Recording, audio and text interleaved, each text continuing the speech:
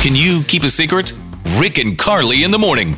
Angie has had imaginary friends her entire life. I know a lot of people that have had them up until a certain point, but you're a grown woman now, right, Angie? Yes, I'm very grown. Yes. Okay. So I don't understand exactly. You've got a boyfriend. Your boyfriend Brian wants to meet your imaginary friends, or what's going on here? Yeah, it's he wants to meet my friends. He just doesn't know that they are imaginary. I've just had these two friends entities. I've just had them since I was a little girl, and I talk to them a lot. And so it's just kind of my way of connecting, just to someone else or to the universe, or just kind of talking through my problems, out with the world. I'm trying to just kind of piece it all together. Are these people that have passed on, or no? No, not at all. We moved when I was really little, and when I was in that new place, I just hadn't made new friends yet, so I made two of my own new friends, and I, of course, made real friends, very soon after that, but I just kind of liked the idea of, my two unpersonal friends who were just there and always listened to me, and they never fought back much.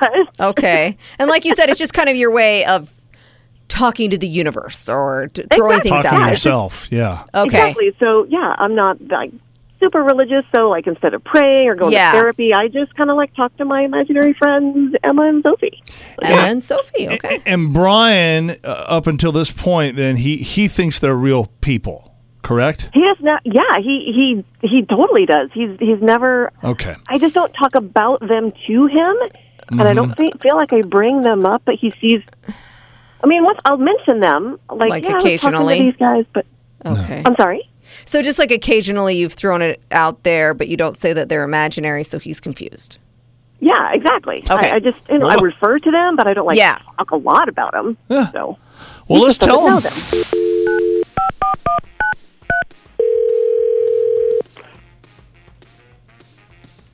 Hello?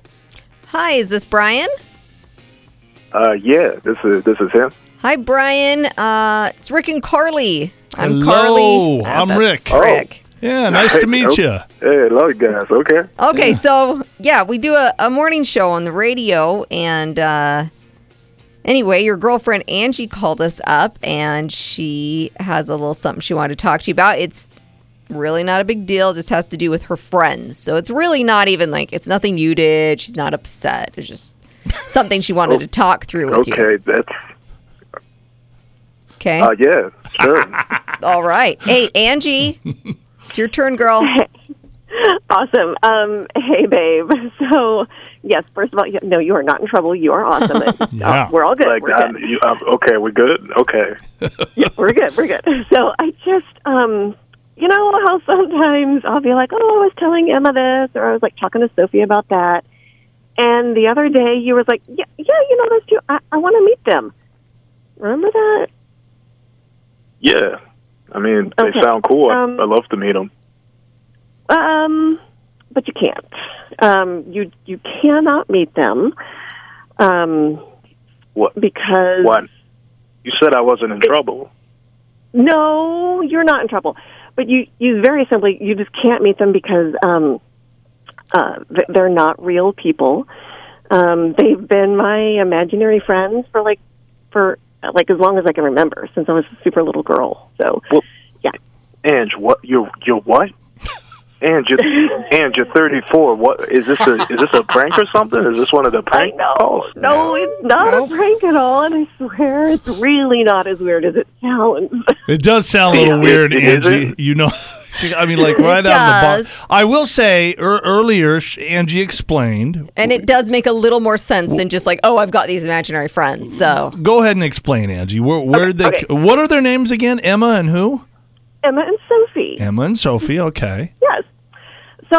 So, I mean, when I was a little girl, they were very imaginary friends, but I don't know. I mean, I just, as I got older, I talked to them like I was talking to the universe or God or whatever. It just kind of switched in my mind to something different. And so I mean, since I'm not really religious, so like when something's bothering me, I throw it out to Emma and Sophie, and sometimes just, keep talking to them, or I guess to myself, and that's just how I process things, and I work it out in my head. Yeah, it really isn't any different than praying or being like, hey. Talking to yourself. Yeah, talking to yourself. It's just, I got to do better today. Or like. Instead, you go, Sophie. Yeah. I got to do better today.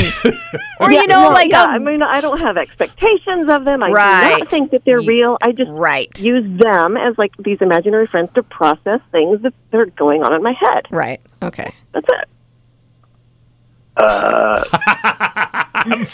Like, oh my gosh. No. I mean, you do you, babe. But maybe don't bring them up in public. Yeah. because I thought, I don't know if I talk about them like they're real people. Because you talked about Sophie's hobbies and like Emma's. Wow, they've got personalities. Well, I'm sure they do after all these years. Oh. I wonder what Sophie's wearing today. She can tell us. No, it's kind of quirky, but there's nothing wrong with it. You just, you can't meet him, Brian.